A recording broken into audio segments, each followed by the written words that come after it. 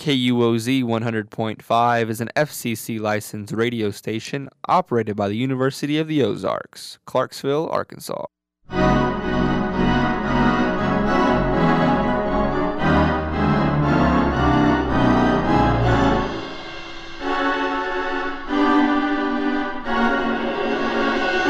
Hello, and thank you for tuning in.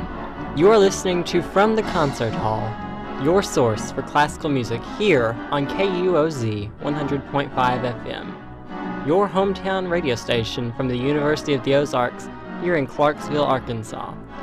Now please sit back, relax, and enjoy as we have the privilege of taking you back in time for this next hour, right here in our very own little concert hall.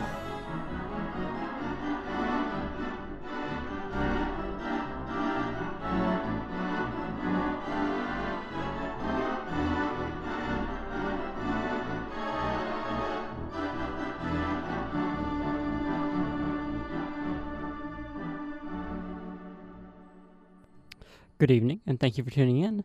This is From the Concert Hall, KUOZ's weekly show featuring classical music and the arts.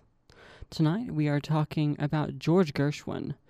This season we are doing sweet suites, as we like to call it, looking at orchestral suites or musical suites in any form. Well, tonight, to have some fun, we've kind of made up our own little suites for Gershwin, and I've kind of thrown a lot of Gershwin together to emphasize this composer who we felt really needed emphasized this season. Excuse my bad grammar.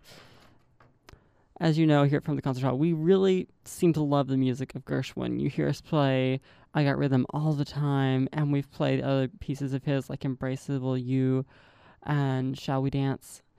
And tonight we're going to be featuring some of his more famous and less famous pieces.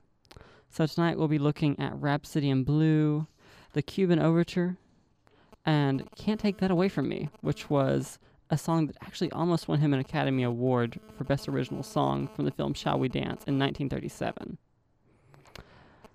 First up tonight, though, we're going to be looking at the Cuban Overture.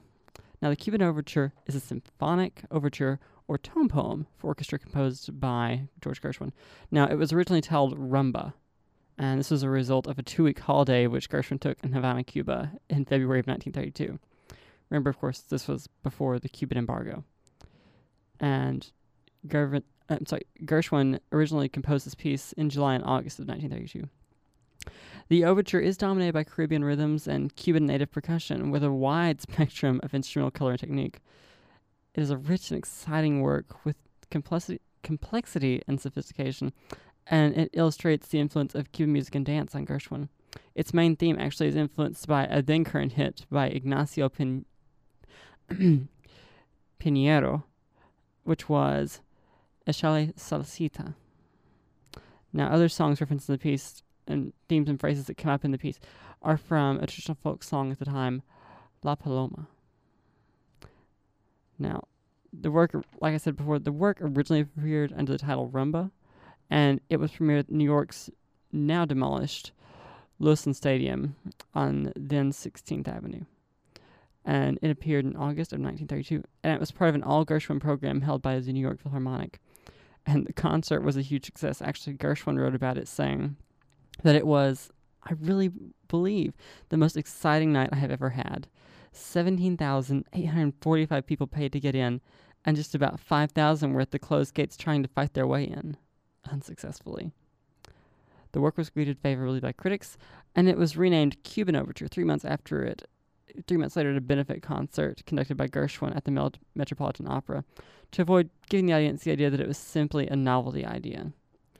The new title provided, as the composer stated, a more just idea of the character and intent of the music. It's Gershwin saying, I wrote this piece, about this country and about this group of people. It's not just this thing that I wrote for fun. There's a deeper meaning to it that we need to really appreciate here. Now, the overture is scored for 3 flutes, third of which is doubling the piccolo, 2 oboes, English horn, 2 clarinets, in B-flat, mind you, bass clarinet, bassoons, contrabassoon. That's an interesting one. You don't see the contrabassoon used very often. 4 French horns, 3 B-flat trumpets, 3 trombones, tuba, timpani, percussion, and strings. Now, the composer's note in the score actually has specific comments for the placement of the percussion instruments, including the bongo, claves, gourd, and maracas, which should be right in front of the conductor's stand with pictures. So he included pictures in his scoring so that whenever they were setting up the orchestra, they knew exactly how Gershwin wanted the percussionist here to be set up. Now, one of the interesting things, right now actually Gershwin's music is going through a huge revival with the University of Michigan and some private smaller funds, including the Gershwin Foundation.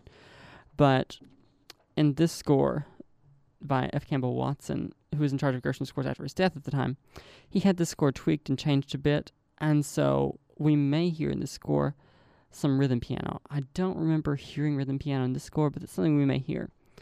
And part of what they're doing right now with all of Gershwin's scores, they're taking and they're going through every single score, all of his handwritten notes on the scores, and looking at all of these and trying to take every single one of Gershwin's scores back to their truly original form. And what I've read right now is that they're trying to have this released by early to mid 2017. So hopefully sometime next year we'll see these score coming out. And, you know, I look forward to it. I really love Gershwin. I love playing Gershwin. I love listening to Gershwin. So I'm curious to see what might change and what might stay the same. But to start the night and to kind of give us a bit of fun Cuban flair, since this piece isn't so well known today of Gershwin's work, we have the Cuban Overture.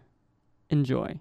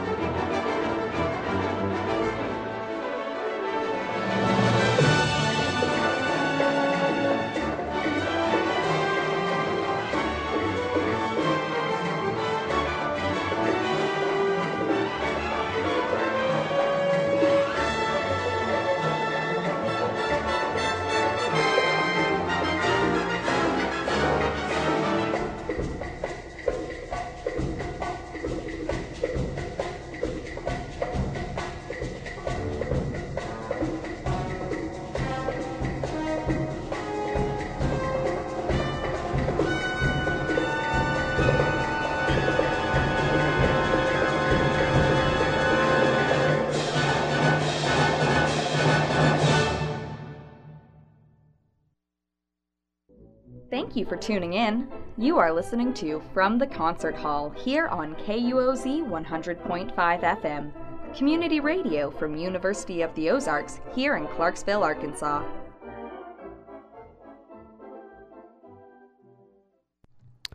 Thank you for tuning in and continuing to listen to us here on From the Concert Hall. If you're just joining us, thank you again for tuning in. You just finished listening to the Cuban Overture, a lovely symphonic overture or tone poem by George Gershwin, written while he was down in Cuba. For those of you who have been with us tonight, we love it. We're so glad you're enjoying the show.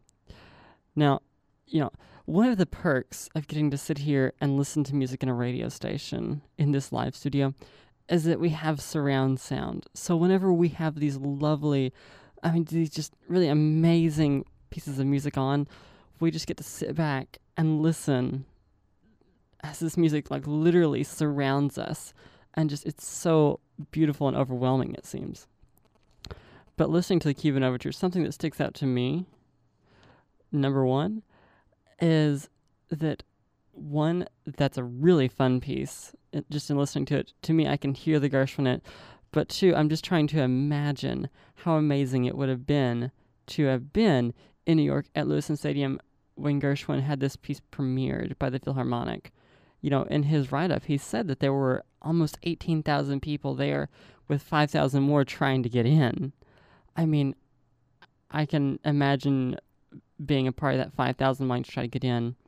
But, it's so amazing now with technology and the recordings that we have that we can be a part of that 18,000, well, now more, that's gotten to experience this piece. And it's a lovely thing.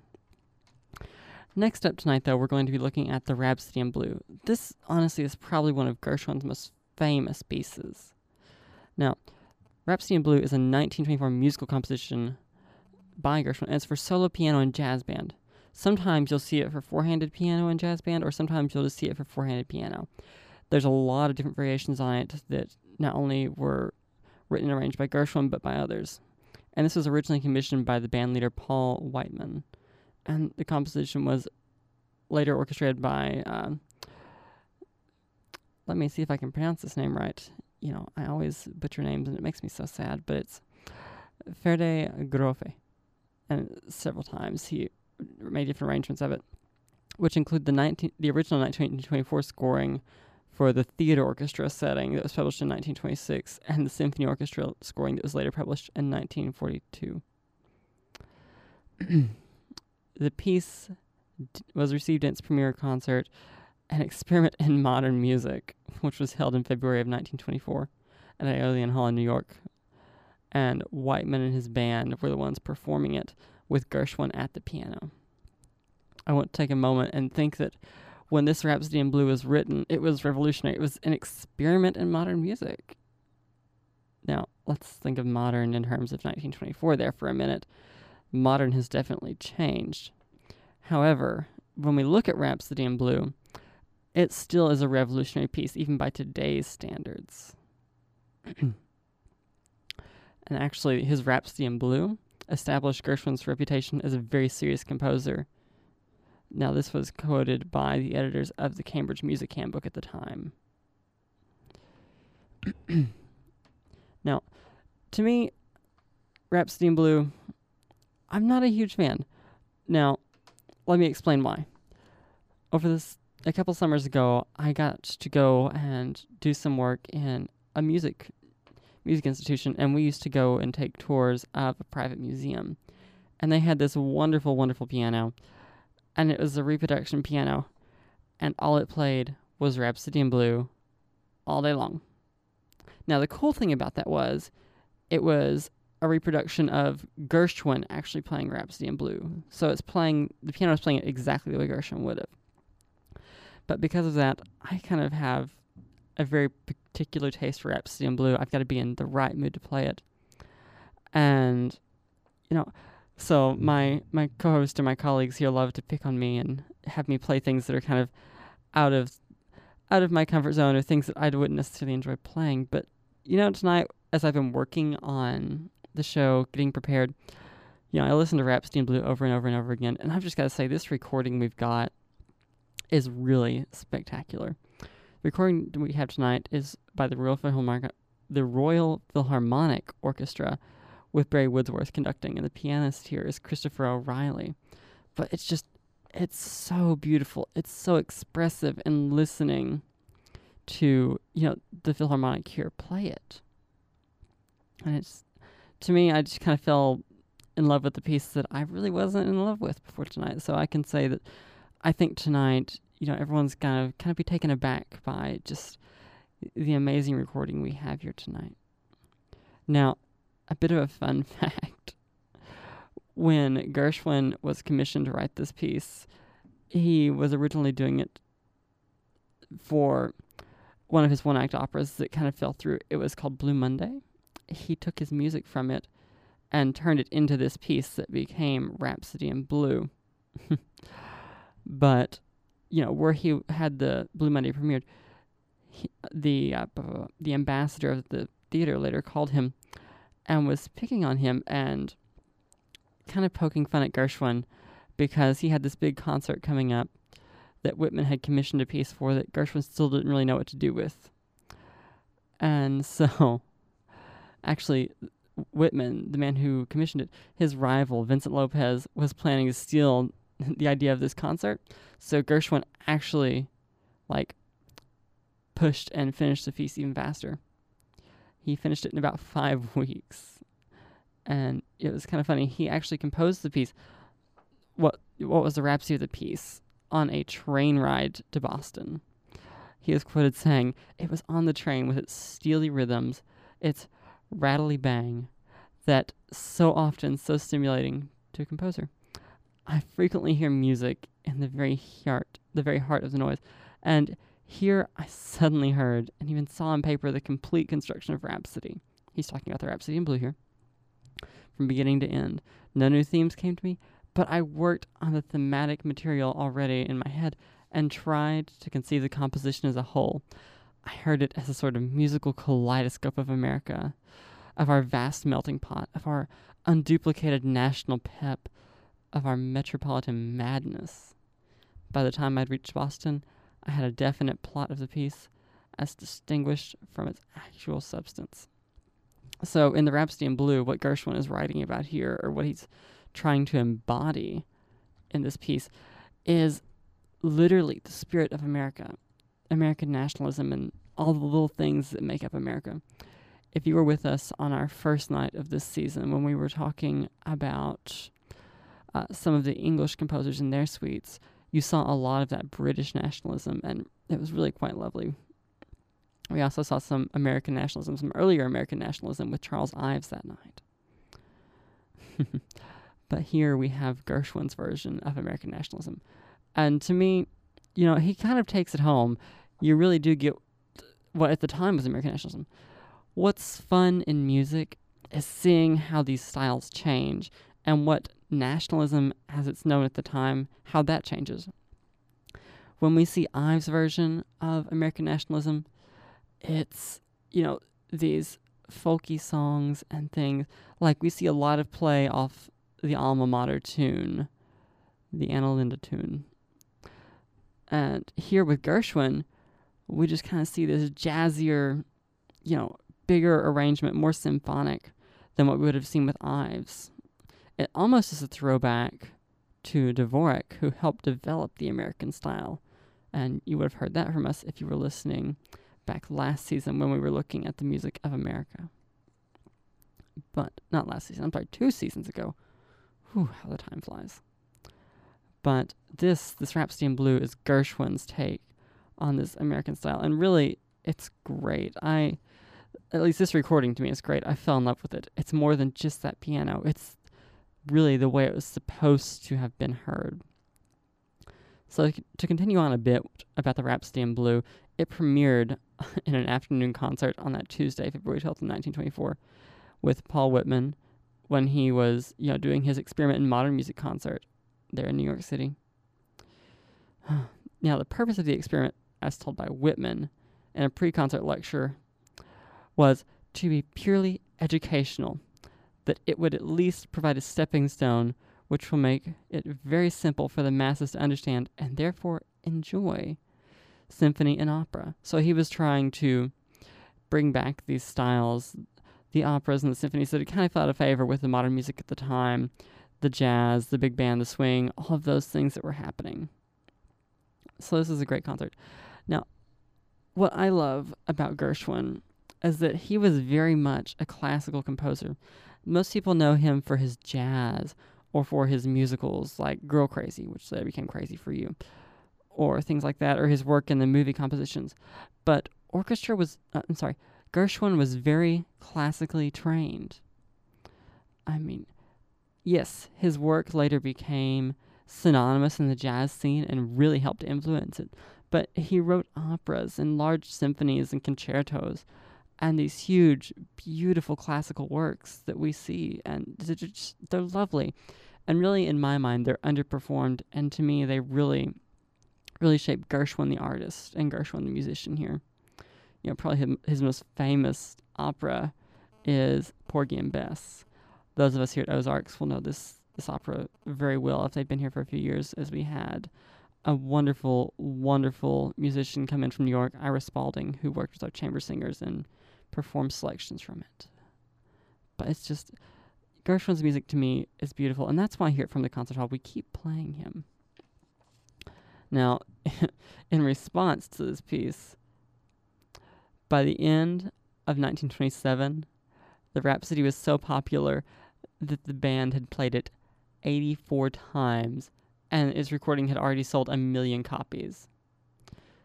To get the whole piece, they actually had to make it on 2 sides of a 12-inch record, and it had to be played at a faster speed than it would have usually been in concert. So it actually gave it a really hurry-filled, and a lot of the musicality was lost. Now, the piece received mixed reviews from mainstream critics. Now, Olin Downs reviewed the Rhapsody in Blue in the New York Times, saying, "This composition shows extraordinary talent, as it shows a young composer within the aims that go far beyond those of his ilk, struggling with a form of which he is far from being master.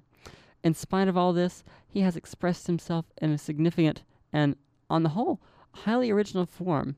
His first theme is no mere dance tune. It is an idea, or rather several ideas, correlated and combined in a varying and contrasting rhythms that immediately intrigue the listener.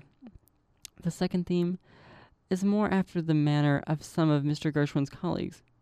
The tutings are too long, and the cadenzas are too long.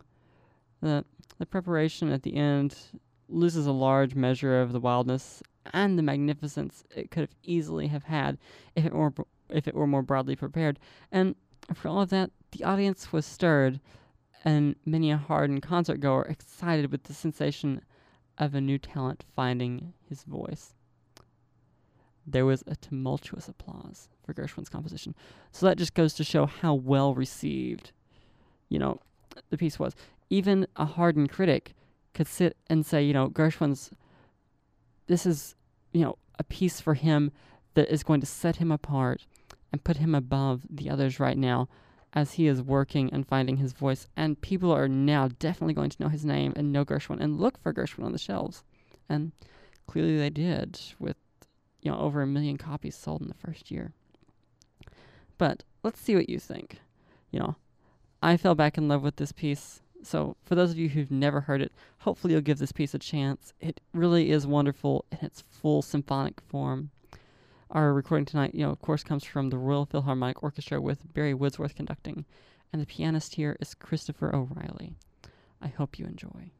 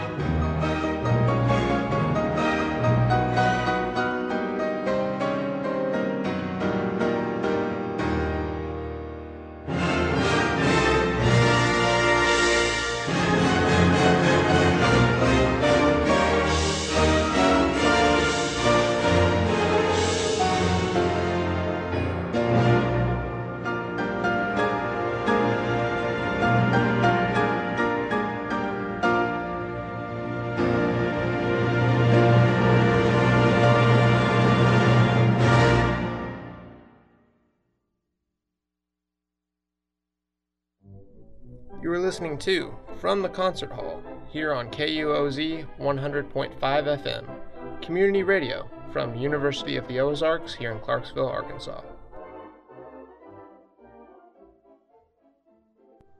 Hello, and thank you for tuning in to From the Concert Hall. I'm your host tonight, Corbin Sturch. I really thank those of you who've been listening to us through tonight. You've heard the Cuban Overture and the Rhapsody in Blue, both by George Gershwin. If you're just joining us, well, I hope you listened to and enjoyed what you heard of Rhapsody in Blue. That truly is a wonderfully expressive piece, and that recording in particular by the Royal Philharmonic Orchestra really is one of my favorite recordings of the piece. In it, you truly get all of the subtle nuances of the piece, and you get to hear just how beautiful the piece truly is and can be when performed by a full orchestra and an accomplished pianist, let me tell you. Now, our last bit of Gershwin for the evening, and this one for me can be a bit of fun, is They Can't Take That Away From Me.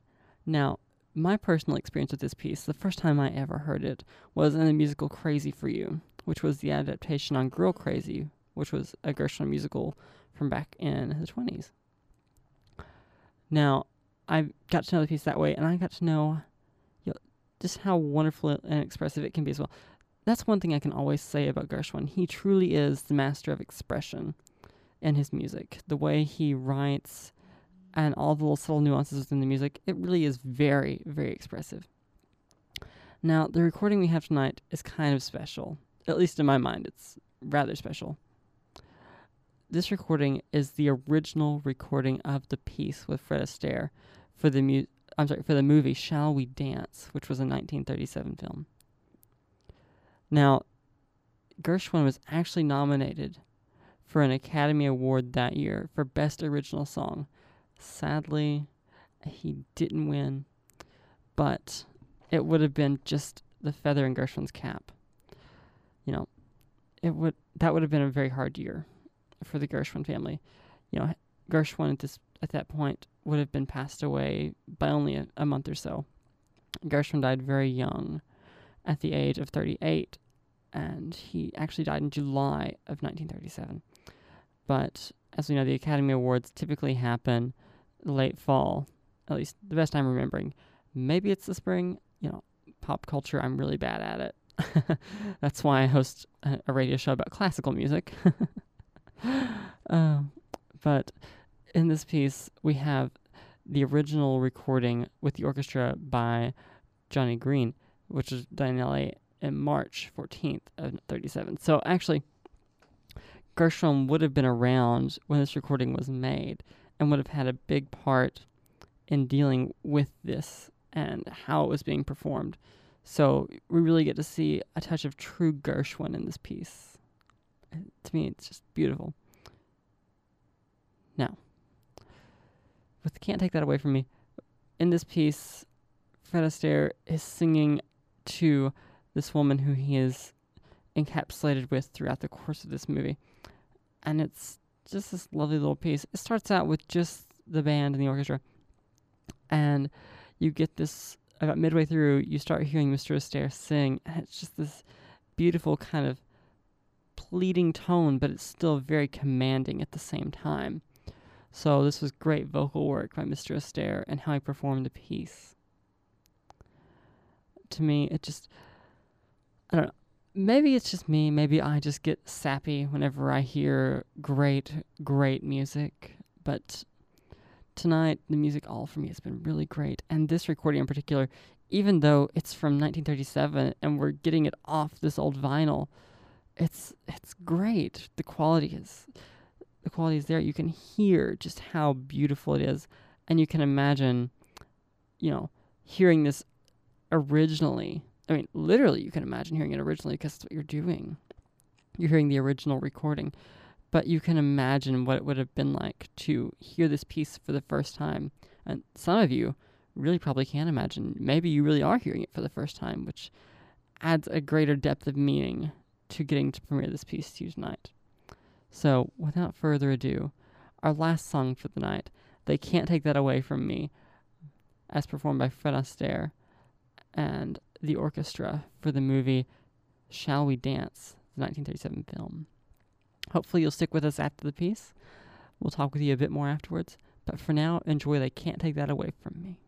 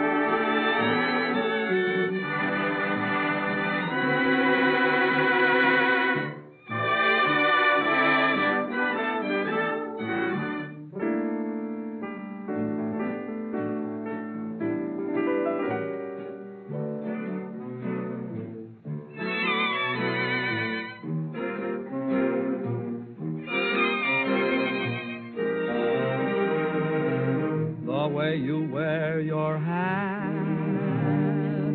the way you sip your tea, the memory of all that. Oh no, they can't take that away from me. The way your smile just beams, the way you sing off key, the way you haunt my dreams. No, no, they can't take that away from me. We may never, never meet again on the bumpy road to love. But I'll always, always keep the memory of the way you hold your knife, the way we danced till 3. The way you've changed my life. No, no, they can't take that away from me. No, they can't take that away from me.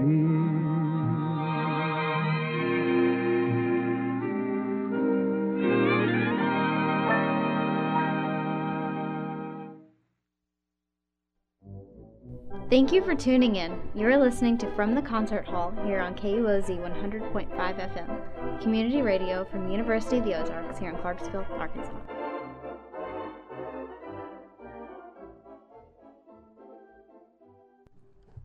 Hello, and thank you for staying tuned to From the Concert Hall. Those of you who listened to us throughout the night, and those of you who are just joining us, we thank you so much for sticking with us, We're glad you're listening to us, but sadly we've reached the end of our show for tonight. So, as always, thank you for tuning in From the Concert Hall. We truly enjoy, putting this show on for you. If you would like to get in touch with us, give us comments on the show, or, suggest topics for future shows even, or maybe suggest recordings or songs you'd like to hear us play, you can find us online at facebook.com/From the Concert Hall. Or you can find our radio station, KUOZ 100.5 FM, online at facebook.com/KUOZ 105. Send us a message. We'll get it. We'll respond to you. We're really curious. Tell us what you think. Drop us a line. Let us know. If you missed the show tonight, don't worry. You can always find us. Well, actually, you can always find this show and all of our previous shows, every single one, podcasted at soundcloud.com, or also on iTunes if you just search for our show title, From the Concert Hall. Just look for the little golden, almost, bullet-looking logo with the 4 string players in the center as a silhouette, and that's us. Our shows typically run an hour, as you can tell, and, we podcast every bit of it. So don't worry, you won't miss a beat. Now, it's that time of night. I've got to let y'all go again. I hope all of y'all have a wonderful night. Enjoy.